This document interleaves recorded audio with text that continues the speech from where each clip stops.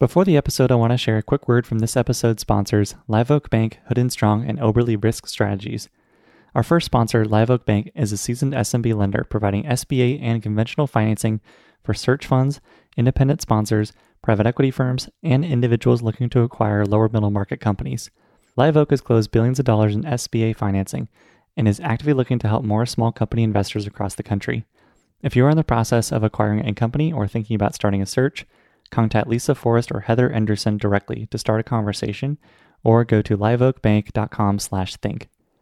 Our second, Hood & Strong, is a CPA firm with a long history of working with search funds and private equity firms on diligence, assurance, tax services, and more.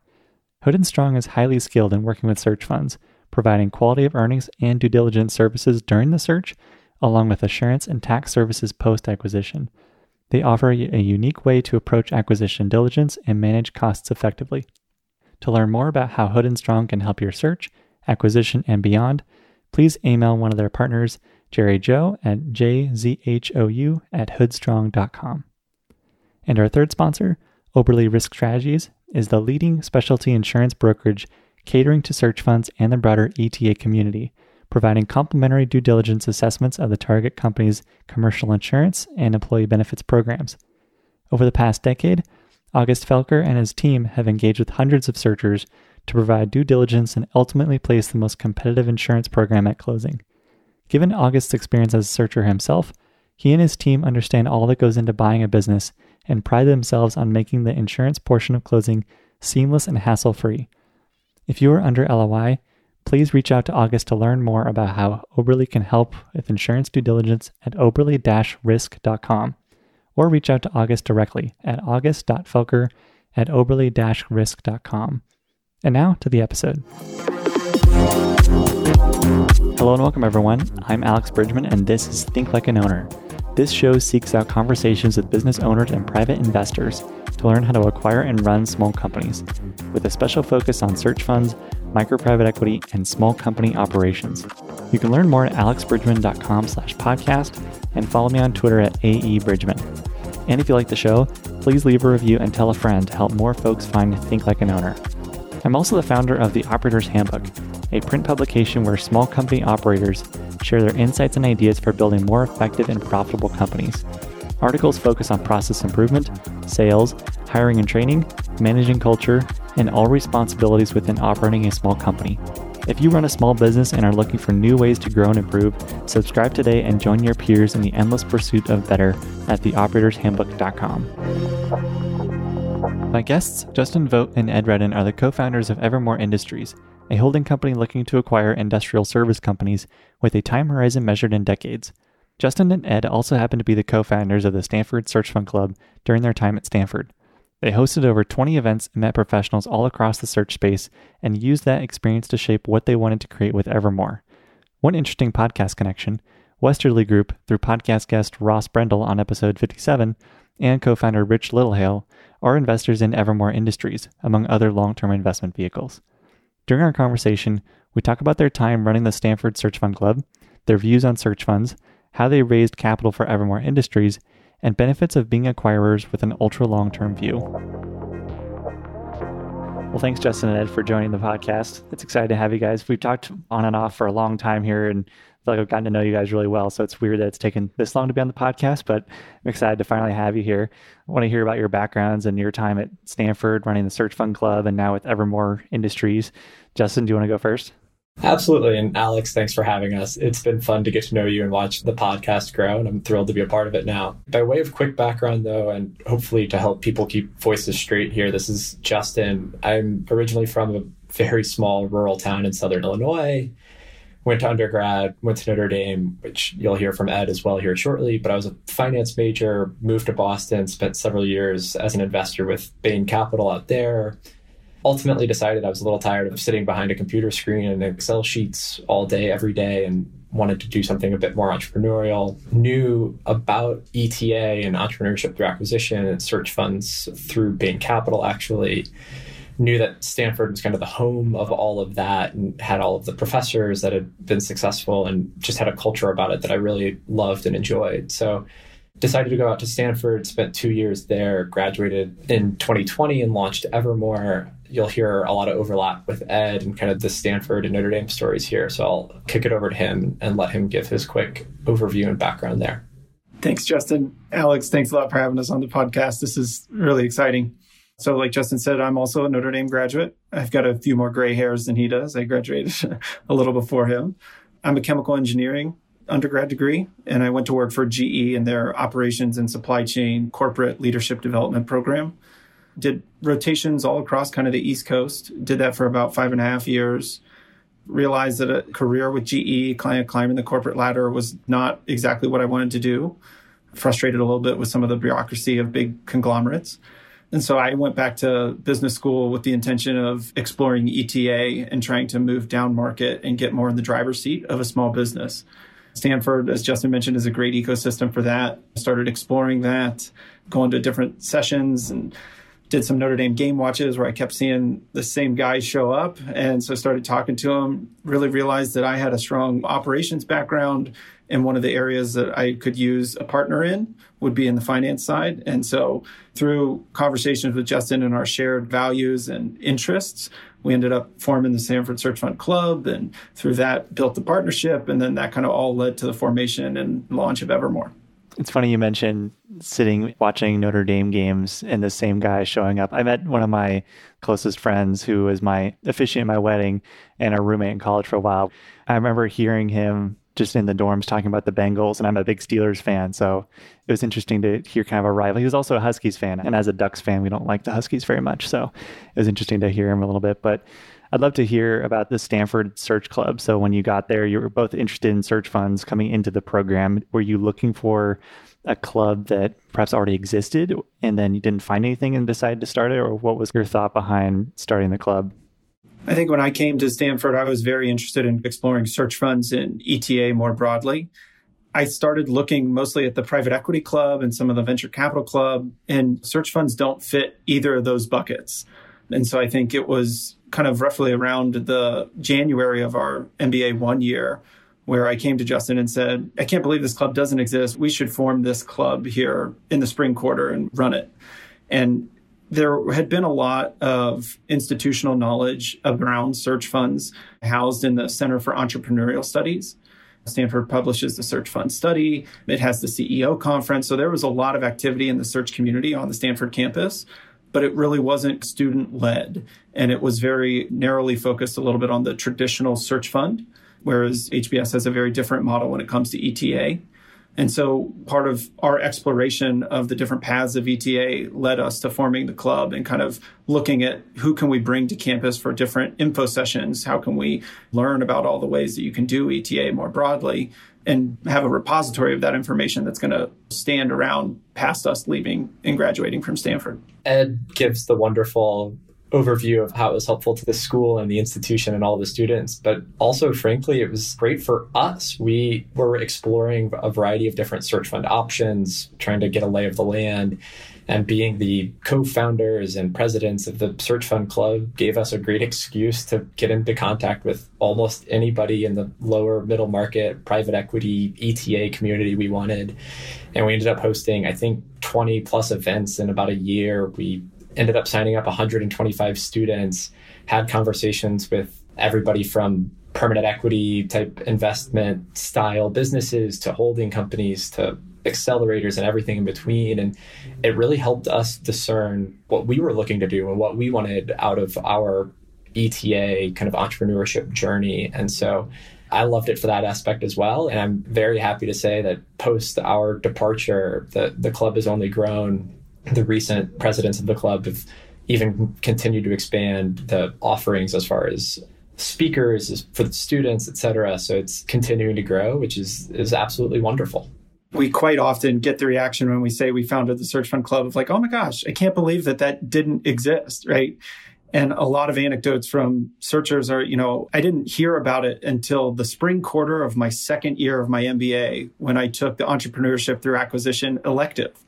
And so one of our major goals forming the club was to just kind of increase awareness and provide exposure to MBA ones to start that learning curve of what is a search? What does this look like? This is a career path that is available to me, to provide that accessibility early on in your MBA career. Are there a few folks that you know of who you were able to capture their attention early in their MBA program that have since gone on to launch search funds? We're about to see a few graduate here shortly, which just given the fact that we're only 8-9 months out of the MBA life now, the next iteration is coming forth here in the coming months. And very proud to say that the number of Stanford searchers is up, I believe, at all-time highs. And per what I think we're about to talk about here for the rest of the podcast is holding companies. And knock on wood, I believe there are a couple holding companies to come out of Stanford in the next few months as well, which is very exciting. That is exciting. You guys get to lead the charge a little bit.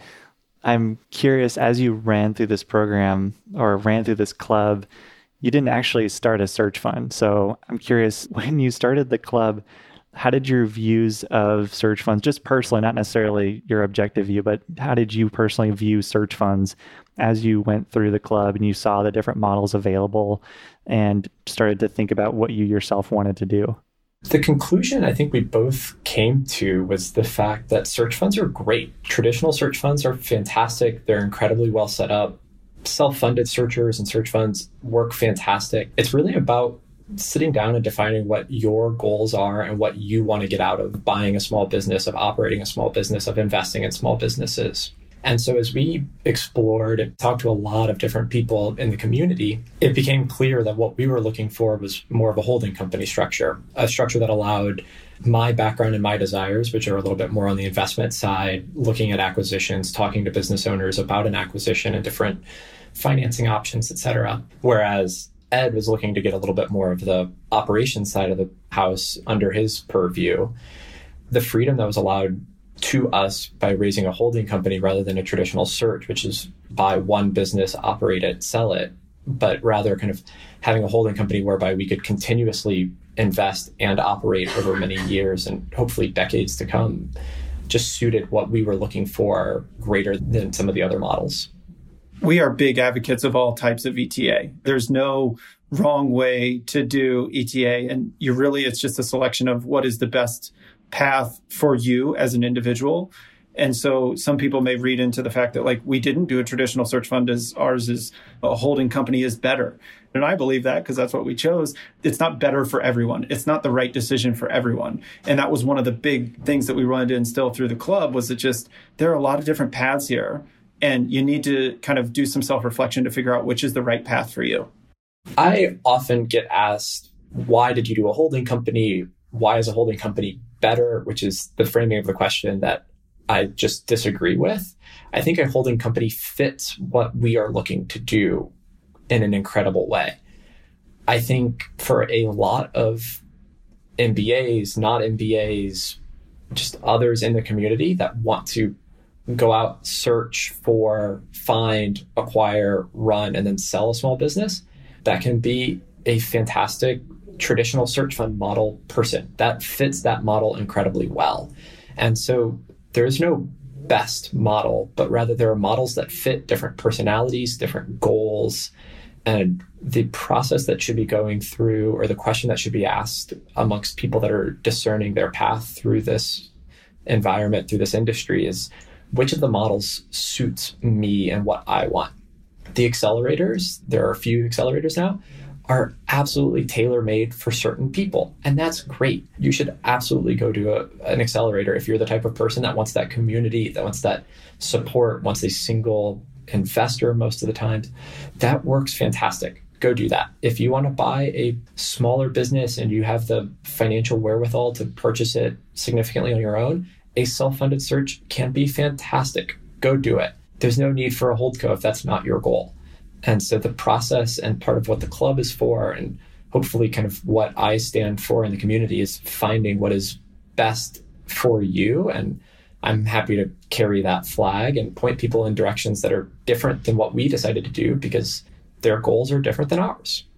Yeah, leading into Evermore, I'd be curious to hear how your thinking evolved into designing that holding company model that you're now running today. How did you think through? A lot of it came down to what are we trying to get out of this journey? And in reality, we sat down and said two things. One is we want to make a career out of this. This isn't a 5 or a 7 year journey, but this is something that we want to make a commitment to for decades. And the second is we're not focused on an exit or a payday in 5 to 7 years, but rather building something that we are proud of as our careers work. And so that guiding light sat there and said, that may or may not fit a lot of the other models, but it definitely fits a holdco. And the freedom, the time horizon, the ability to bring certain investors and people on board was incredibly aligned with what we were looking to do.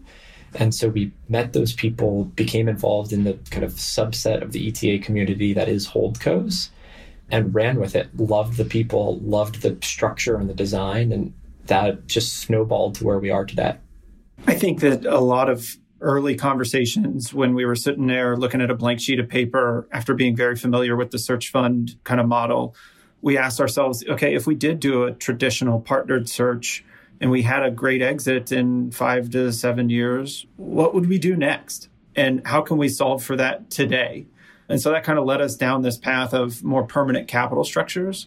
And some of the trade-offs we made around permanent capital required Justin and I to be patient and intentionally think long-term and put structures in place that really rewarded long-term reinvestment to really build this flywheel that would compound both financially, but also on the human capital side. Some areas that we said were maybe gaps in the traditional search fund were, like we mentioned before, the loss of your pipeline, the loss of those 2 years of searching and all that time invested building relationships. In an evergreen structure, you can continue to reap the benefits of that. And relationships where someone said, hey, I'm not ready to sell now, but check back in 3 years. That now is an opportunity for us to add to the Evermore holding company portfolio if the timing worked out. Yeah, can you talk through a little bit about the capital raising process for Evermore? The capital raising process was long. It took a lot of time. It took a lot of effort. It took meeting a lot of different people. But it was also an immense amount of fun and led to us getting to know a lot of people that I can't imagine we would have ever met before or would have met in any other context. And so for us, capital raising was about finding people that aligned with what our vision and our goals were. And so that came from reading books that people had written, that came from reading case studies that people were involved in, and being able to have really good, really productive conversations about how people thought about business, how people thought about investing, how people thought about building something that they were proud of. Most of our investors, by their nature, are later in their careers, and they sit there and ask, maybe what would I have done a little differently to ensure my legacy through business? And it's something that we want to be conscious of over decades. And so it took a long time. And I would say our capital raise there was very little conversation about a pitch deck. We had one as a way to orient conversation, but that wasn't the point. The point was getting to know the investors, ensuring values, and coming to a similar conclusion as to what we saw as success. And mind you, we were told no many, many, many times. And that's okay. That the goal here isn't to solve for the highest hit rate possible, but to solve for having the right people that think of success in the same way that we do. And I like to think that we found that.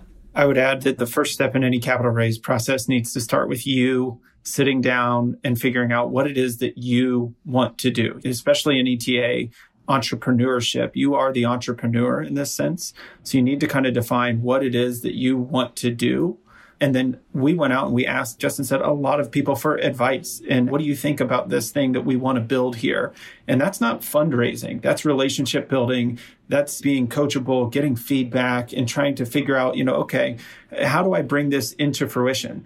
So by the time we were actually asking, would you like to back us on this journey? We had already built those relationships. Those people knew what we stood for, what our vision was, who we were as people. And they were more than happy to back us to kind of say, yeah, I'm on board with exactly what you built. What do you think was some of the most meaningful advice you received during that fundraising process? In a search fund, the first step is very clear. It is a defined path. It is a 7-year, 2-year searching and then invest and then exit. If that's not the full playbook, the questions around how many companies in the portfolio, are these separate and distinct? Are you doing a roll-up type strategy, like really defining what the vision would look like over that much longer term horizon? I think there were some thoughtful questions around, how many companies are you guys looking to acquire? At what pace are you looking to acquire them? Are they all going to be the same, such that you can kind of build vertically? Or are they going to be distinct verticals and get some diversification? That was something that I think was just a productive conversation when we were thinking about the early stage formation. The best advice I think we received through it was, this is an entrepreneurial journey. Be entrepreneurs. Make of this what you want to make of it. Build the company that you have in your mind and bring that vision into reality. No one here is trying to be a cookie cutter entrepreneur. That's not the goal here.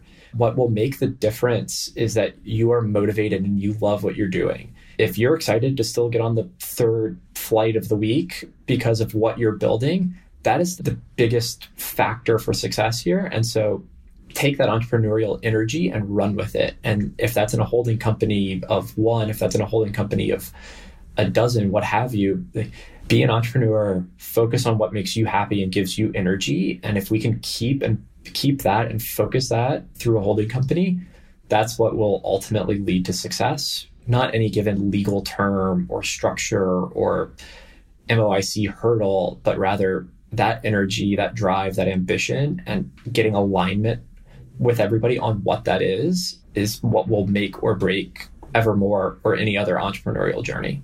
Yeah. When we thought about the cap table, who we wanted to go on this journey with us, how much money did we think we would need, we were very intentional about not solving for a dollar amount, right? We knew we needed enough to get started, and we knew we wanted certain people, a small group of people actually, around the table with us.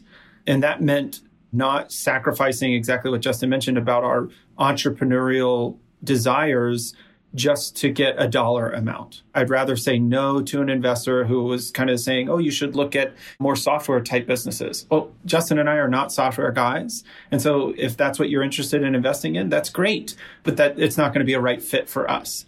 And so just to re-echo kind of his statement, not compromising on what you want to do as an entrepreneur, just to reach that fundraising goal. The comment I would make on fundraising is the amount that is required is the amount that gives you confidence going out into the marketplace. And for us, that meant definitely in excess of the amount of equity that would be required to fund what we anticipate being the first acquisition, but not so much as to think that we would never be able to deploy it.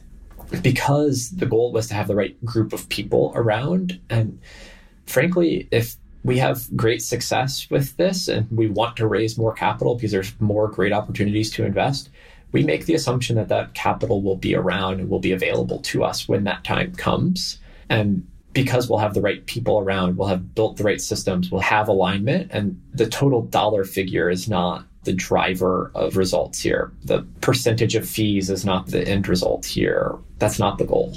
Justin's exactly right. You need enough money to get started, but when you're capital raising, you're in your weakest negotiating position right here at the start. Justin and I are like two unproven entrepreneurial guys. And so if we're successful, we'll be in a better position to raise additional capital later. So there's no world in which we raise a ton of money here at the start. We perform poorly, but thank God we raised a ton of money here at the start. And we got all the terms that we wanted. You're in this weird dilemma. So the things we could solve for, we did solve for in terms of enough capital to get started and having the right people that we respect and we wanted to be on a long-term journey with. Then you're in the game. Now go, and success will breed success.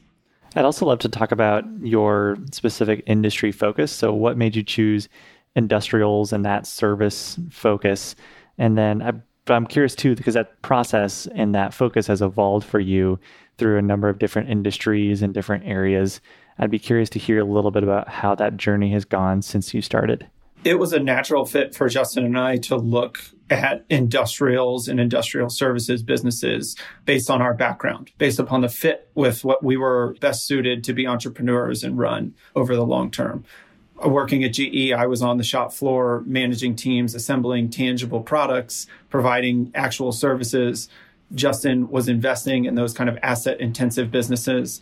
But it also really aligned very well to kind of our Midwest roots, how we valued and how we looked at businesses, very much on a cash flow, not on a growth potential, more VC, not profitable yet, but, super big potential in the future type businesses. So we're very much old economy, more patient, more consistent growth that scales and is sustainable over the long term. That just fit very well with kind of who we are, what our backgrounds were, and where we wanted to kind of build Evermore from. The evolution of the industries of interest has been an interesting one. It is a Venn diagram whereby one circle is businesses we are incredibly excited to go acquire and own forever. And so that needs to fit with our personalities and what we enjoy doing. The other circle of the Venn diagram is around business quality and being an incredibly robust, sustainable, hopefully growing business for the next several decades. And it has been very fun, and I've thoroughly enjoyed the process of working through very niche applications of industrial services across the country, and in particular across the Midwest and the South. And so that has led us to spend a lot of time looking at, as an example, maintenance and repair businesses for high value assets. That can be anything from a CNC machine on a factory shop floor. That can be a maintenance business for MRI machines. But it's really about those types of businesses being the center of the Venn diagram for us, of being great businesses, but also being businesses we're incredibly excited to run because of the people that are involved in them, the types of people we want to manage, the types of people we want to work with, the types of people that we want to invest in over the coming decades. And finding that fit and trying to get as tight of a circle around what we are looking for is a process that takes time and is a process that takes learning. And we're on that process. And it's a fascinating, fun, and frankly, very fulfilling process to go through. Do you want to talk about a few of the most interesting or unique niches within industrial services that you've come across as a result of this? I know we had a Twitter thread a little while ago where you talked about, I mentioned a goat business in that Twitter thread, and you mentioned another goat business. So I'm sure that's not one of them fits in the industrial focus, but I'd be curious what interesting industries you've come across. The goat businesses are fun. That was just a fun one that I've run across in my day-to-day life. As far as specific niches, I mean, it's incredibly specific. And I think some of the businesses we love and have a desire to own forever are businesses that have rather small TAMs, to contrast ourselves with venture capital again. If you're running a business that services and maintains and repairs a very subset niche of laboratory equipment that tests the hardness of certain metals, wonderful. We'd love to talk to you. There might be one in California, one in Illinois, and one in New York. And that's fine by us. We're super excited to go own one of those businesses, be a partner with that business for the long term.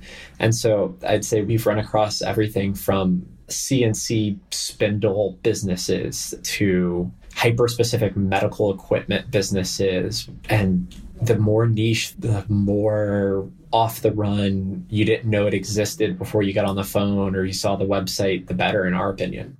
I think Justin mentioned some of the interesting ones. I've also been really fascinated or surprised by some of the preventative maintenance businesses, like the vibration analysis businesses. Basically, your doctors for industrial equipment that come out with a vibration stethoscope to figure out why is it wobbling or vibrating, sounding funny. Those have been really interesting businesses. There's interesting applications of different sensors and technology for remote monitoring that is really emerging in that space that I've found creating some very compelling business models. Justin mentioned some of the laboratory equipment space, some of the research laboratory stuff. I have enjoyed looking at some of the ultra low temperature freezers and refrigerators that laboratories are using that have become in vogue due to the COVID vaccines needing refrigeration. So some of those repair and maintenance businesses and the temperature monitoring around them are also just really fascinating businesses as well. As you've gone through and continued to talk to owners, have you found that your permanent holding capital, committed capital model has resonated and made you stand out amongst other buyers? We have. I think that a certain subset of owners are looking for a more permanent long-term solution for their business. They're not deal makers. They have never transacted a business before. They're founders of their legacy that has been in this business for the past 20 to 30 years. And to think that they are going to take that life's work and now have it get swallowed into a bigger strategic acquirer or a competitor even doesn't sit right with them. Thinking of entering the private equity cycle of buying and selling businesses every 3 to 5 years on that kind of a time frame, also not appealing to them. And so we do get a lot of responses from owners. It's the long-term nature of your business. I like the fact that you guys are willing to relocate and come get hands-on in the business. And so I do think it has added a very bit of a differentiation from different buyers on the market. I'd also be interested to hear if you've found that with some of your owner outreach, since you have a indefinite time horizon, are there different or unique ways you can approach owners that searchers today who have a very short time horizon to buy something are not able to do? Absolutely. I mean, by being permanent, we are the antithesis of churn and burn. We want to build relationships. There's still an element of get to know quickly, and you don't want to waste your time. But for industries that we're particularly excited about, for niches where we're spending a lot of time, I'm happy to get to know somebody even if they're not ready to sell their business. I'm happy to get to know somebody if their business is too small or too big for us to acquire. Because when you have the anticipation of being around an industry, being around a geography for 10, 20, 30 plus years, those are the things that are going to drive value for your business. Those relationships, that reputation you carry. And if I have the ability today to do that on an owner call, we are absolutely going to do that. And that's pretty different than a typical search fund who the 24 to 30 month clock starts ticking on day one. And you probably don't have that privilege or that patience. And we're more than happy to do that. And I mean, just tactically, we have a CRM that we plan to live on for decades that'll have a lot of notes and conversations with an immense amount of people, hopefully over the long term. And I would like to think that that CRM and those notes and those businesses is a great asset for us in the year 2030, the year 2040. And I think we have the ability and the privilege to be able to take our time to build that. For any searcher, your most valuable asset is your time. And so as Justin mentioned, we're not wasting time with unqualified sellers, or we're not just talking to build relationships and be nice people, although we are. But the goal is more so if you're not ready to sell today and you're like, okay, I'm exploring my options, but I'm looking to sell here in a year, 2 years, 3 years. That's very valuable for us to build that relationship, to check in every 6 months or every year to say, hey, how's the business progressing? Where are you at? How's your thinking evolving? Specifically, in contrast to a searcher who's a little more transactional, who is on a clock that says, I need to acquire a business in a defined time period. The other benefit for us is that businesses that are maybe on a growth path, but are still not of scale yet, where the owner is working to build out the management team, is growing 20% per year, but is still only $600K in EBITDA.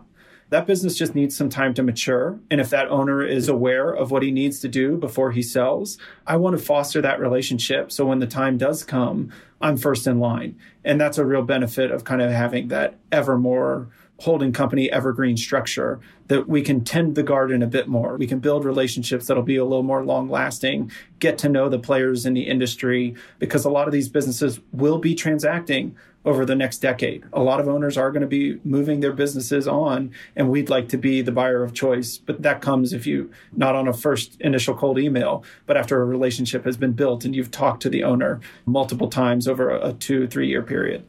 Yeah, absolutely. I'll also be curious too if your ability to have a long-term approach and then actively taking that approach with owners might actually allow you to acquire quicker, because an owner will sense that you're more of a long-term partner for them. You're not as transactional as a searcher might be. I do wonder if you'd actually acquire still within that first 24 months, even if your intention or ability is to acquire it over an indefinite time period. I think that's a great point. And it's said often that you're not going to convince an owner to sell, but you can convince an owner to sell to you.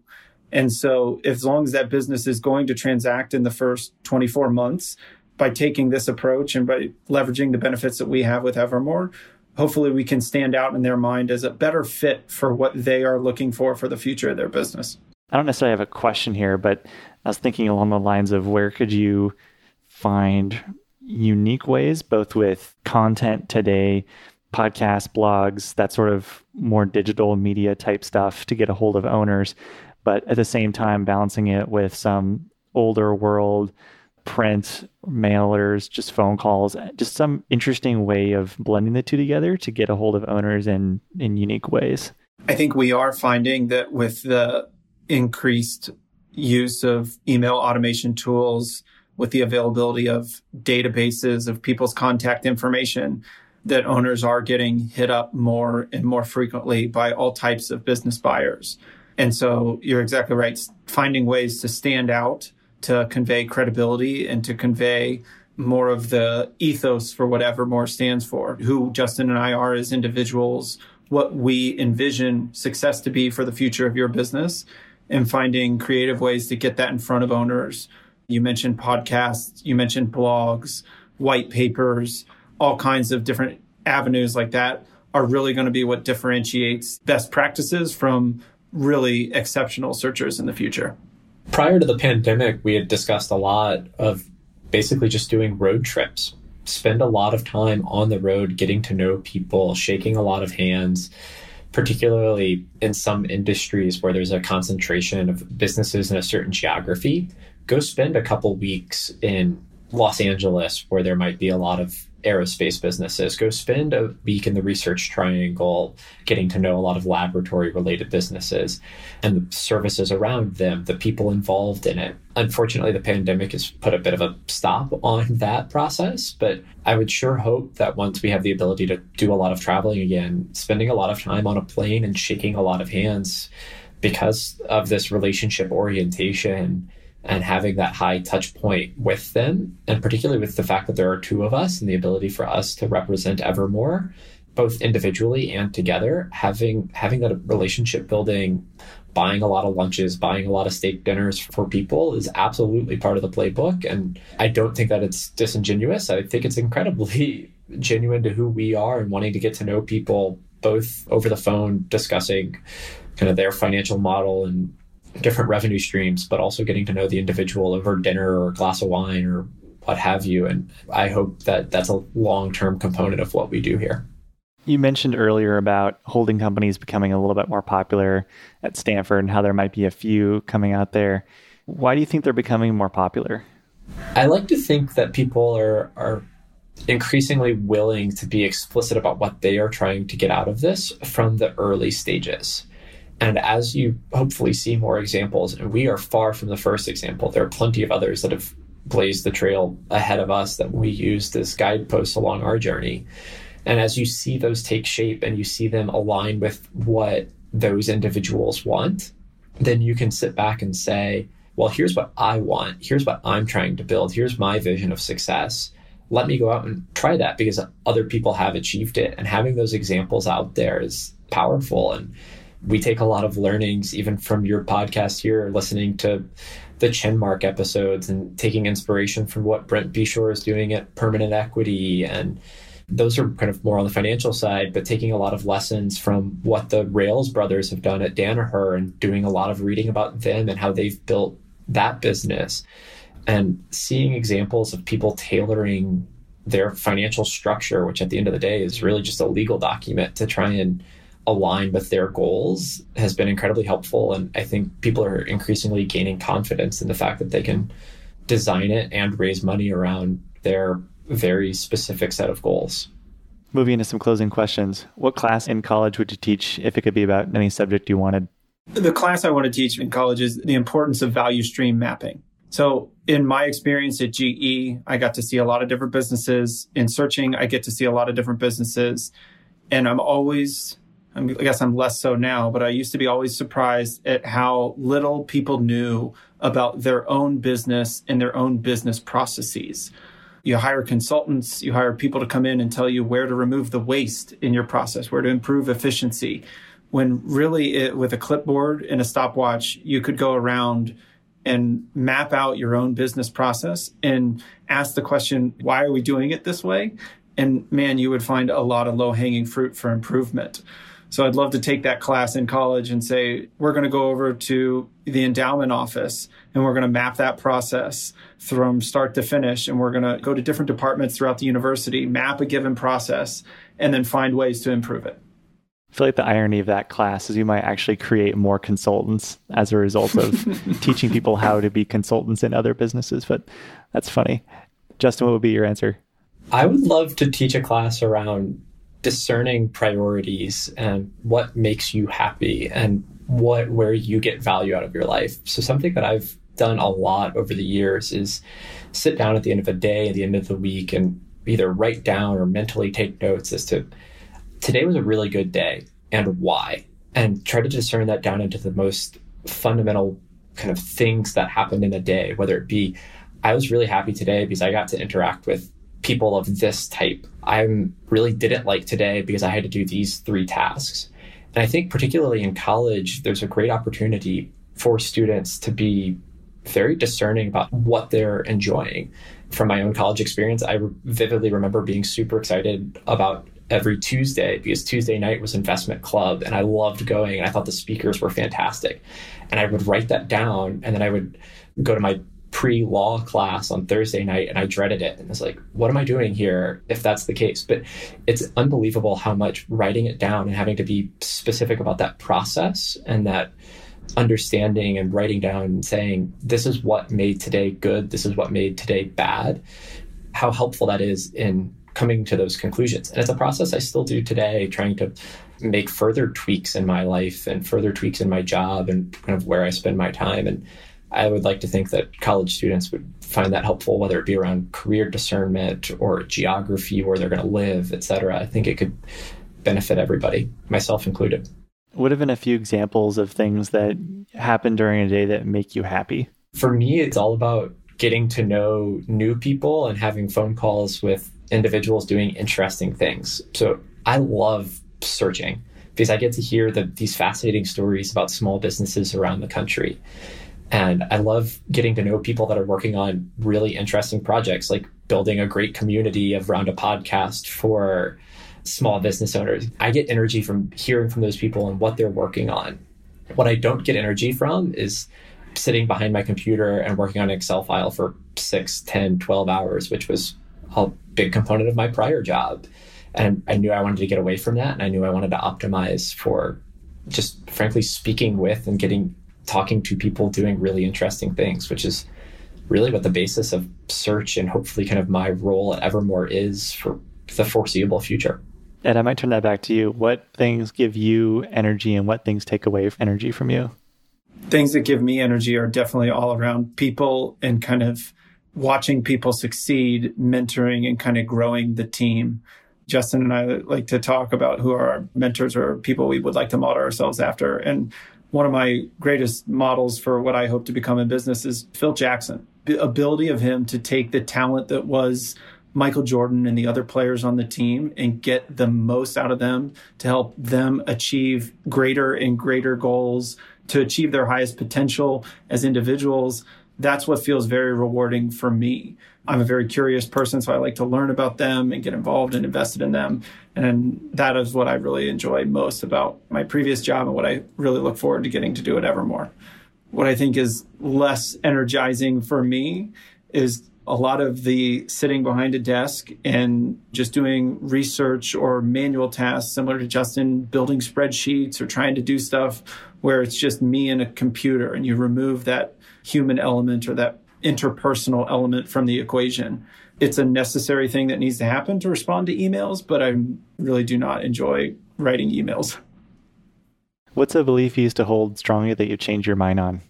I used to be an ops guy. So I used to be on the shop floor building and shipping product. And I used to just have this firm belief that operations people are the heart of the business. They are the ones, come end of quarter, we're the ones assembling the product, getting it out the door, managing the materials coming in, fulfilling orders. This is the heart of the business.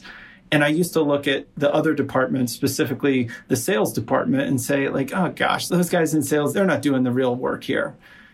Now, I've kind of come a full 180. I still believe operations are the best, but I have a whole new respect for kind of the front end engine that is the sales org. I have a ton of respect for the grind that is the sales process.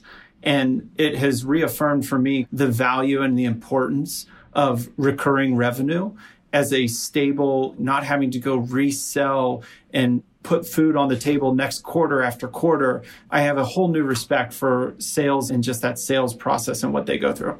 On a more personal, less business-oriented note, my big shift, particularly since college and the time surrounding graduating and starting work, for me, the full 180 has come from, I want to focus on work. That means there should only be one priority. I'm a career-oriented person, and that means other aspects of my life should take a back seat, namely whether it be relationships around you. And particularly for me, it's most prevalent in romantic relationships. And as Alex knows, I'm engaged and have been engaged for about the last year and a half now, and we'll get married someday after COVID. But the full 180 has come from, I now know my most productive days are the days that I'm happiest and get to spend more time with my partner. And she's a big driver of extra energy for me. And now I can't imagine sitting here and saying I need to deprioritize other things in my life in order to be able to focus more on work and career. And that's the exact opposite. The two are incredibly symbiotic. And I think it's all possible to do that extra work and be that high achiever, that striver for the next thing because of the relationships that are around me. I've totally come around on that. And I think it's been an incredibly helpful portion of the last several years of my life now. Yeah, I completely agree. I think I told you guys that I left my full-time job the day before my wedding. My last day at work was the day before getting married. And so I started off marriage with no job but a podcast. And I know also that energy from my wife when I would spend time with her, like, would push me through rougher days and encourage you to keep going and keep pushing through. And the podcast wouldn't exist without her. So I think spouses are often the unsung heroes of entrepreneurs doing cool things. And I think it's also impressive how many entrepreneurs have families, and sometimes large families. David Neilman is one of my business idols, and he has 10 kids. So if he can start like 5 or 6 airlines, however many he's done successfully, there has to be some correlation there. So anyhow, that's just a bit of a ramble around family, but I definitely think it's a huge ingredient in being a successful entrepreneur. I couldn't agree more, Alex. Evermore would not be here. I would not be here without my wife, and managing the priorities of our now 9-month-old son is just total support from your spouse is invaluable, and very grateful for, the support and wife that I have. Absolutely. What's the best business you've ever seen? The best business that I have ever seen is in this kind of preventative maintenance and repair industry. It's a business in Southern Indiana that does regularly scheduled preventative maintenance on industrial assets, pumps and motors, fans, other equipment. Comes out and does the regular preventative maintenance on that. But then also because of that relationship, because they know the equipment when the thing breaks, which is inevitable, they also get kind of the high margin repairs there. And what's really interesting about this business is they also leverage some remote condition monitoring in between, the regularly scheduled preventative maintenance checkups. They're watching the assets and kind of monitoring them remotely from afar. And that scales so nicely such that you're managing the failures by exception. Owners can look at it as an insurance policy on the asset somewhat, that somebody is keeping their eye on it, and takes the onus of monitoring another dashboard and is the sensor working. It takes that off the plate of the owner and enables the business to be able to capture some of that value by saying, hey, I'll take care of all of that for you. And it provides a very nice recurring revenue stream as well. That's interesting. So with those sensors to monitor equipment, are those already installed in the equipment by default, or is that something the company has to add to your product or your machine shop in order to monitor them successfully? That is something that is typically added in addition. So OEMs of motors and pumps are not good at being condition monitoring, tech, platform type people where you can look at the dashboard, and that's just not the business that they're in. So there are a lot of IIoT, industrial Internet of Technology, smart sensors out there that can be easily deployed across a variety of assets, from temperature monitoring to vibration monitoring, really kind of lower cost sensors that can be deployed onto these assets. And as the service provider, being able to see into the equipment and take what used to be kind of a break fix industry, my motor broke, let me call the 5 repairmen that are in my region who can get here fastest because my production is down. That has now been turned on its head, where the service provider is now calling the manufacturer saying, hey, I noticed something is wrong, or hey, I noticed your pump went down last night. I've got a tech who can be there within an hour. And that is a huge win for the plant manager who wants to and is worried about shipping product, fulfilling customer orders, growing his business. What he doesn't want is another dashboard and another sensor and another thing to monitor and upkeep. And so it's a really win-win for both parties. That's interesting. It seems like you could apply that also to any part that wears down over time, and you could monitor that. And once it gets to a certain wear or dullness or what have you, it ships you a new part automatically. The one comparison personally that I've used is Bottomless for coffee. And you have your bag of coffee beans on a digital scale that connects to your Wi-Fi. And when it gets to a certain weight, it automatically mails a new bag. And it arrives, you can choose like whether you want it to arrive a few days before you'll typically run out, or you want it to arrive just in time so it's the most fresh beans that you're using. But it's this really interesting business where it's coffee now, but you could see how that applies virtually anywhere. And what's also cool about it is you're ordering from an online catalog of coffee that is often not available in your local grocery store. So if your grocery store doesn't have good coffee, suddenly you have access to hundreds of different coffee bags from Oregon or Montana, California, anywhere you can imagine coffee being from. You could order a bag from that and subscribe to it on this basis where it just shows up, and we'll open the door and there's a package from Bottomless. I'm like, oh, I guess it was time for coffee. Even it's never been on our shopping list. And so that's something that's kind of cool. But that's kind of what I thought about listening to your business there.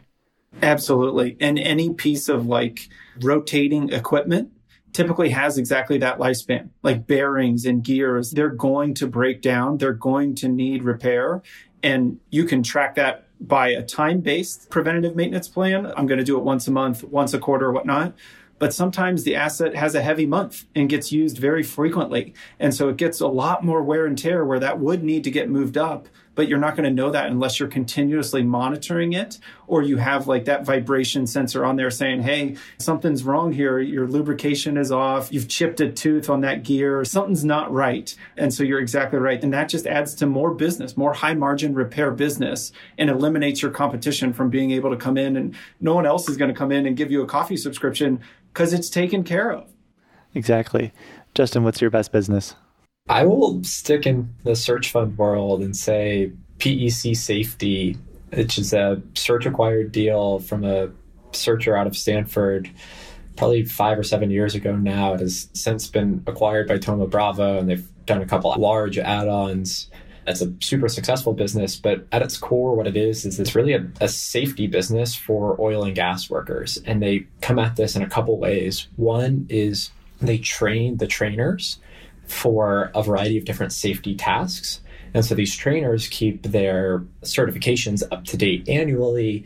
They come back to PEC every year, some of them still on paper textbooks, some on digital now, but they need to have this service. They need to be able to continue to train the workers out in the field. And then because they know who all of these workers are, they're a part of the ecosystem for training, they also provide certification for contractors that are going on to different job sites. And what's particularly interesting here is PEC will work with the owner of the site where the oil is being drilled or oil is being moved. They will say, don't you want all of your contractors to show up to be certified, that they've done the training, that they have the right insurance, et cetera? And we're not going to charge you anything for that, but we're going to charge the contractors. And so the owner of the site says, absolutely, I want to make sure that everybody's safe and everybody, I don't want an accident to happen here. Go ensure that that happens. And we'll require it for any contractor that shows up on site. And so PEC will go to those contractors and say, XYZ big oil company now requires you to have our stamp of approval. It's X dollars for your contractor size. And because it's a one-off business expense for the business, they don't really care what it costs. They want to be able to do their work on site. And PEC's got this incredible competency to be able to verify the insurance, verify the training, et cetera. And they just have this absolute flywheel of businesses coming in. And once they're there, they have this long-standing relationship. Everybody knows everybody such that they get their stamp every year. And the business is becoming more digitally native now, which is just making the flywheel turn faster. And I say this all because I spent my summer there as an MBA student in Mandeville, Louisiana, working with the team. And it's just the most phenomenal growth engine business I've ever been a part of. And it's in safety training and certification for oil and gas businesses. It was fascinating. Both of your businesses are ones that need to get done, but aren't necessarily given much thought to. So like the monitoring of equipment, you're not going to go to a different monitoring equipment company to use their service instead. Or if a site requires your PEC certification to do your work, there's not really a company that could disrupt that relationship. And it's interesting that you guys both had similar models in that regard. It's like we spend all day, every day talking to each other about what makes a great business. It certainly seems that way. What's really fascinating too, Alex, is that you can take it even a step further in both of these businesses. Any business that's collecting data has this unbelievable potential to then, especially on the asset side, to go, hey, I've been out 3 times in the past 6 months to repair the same gear or the same whatever on the same asset.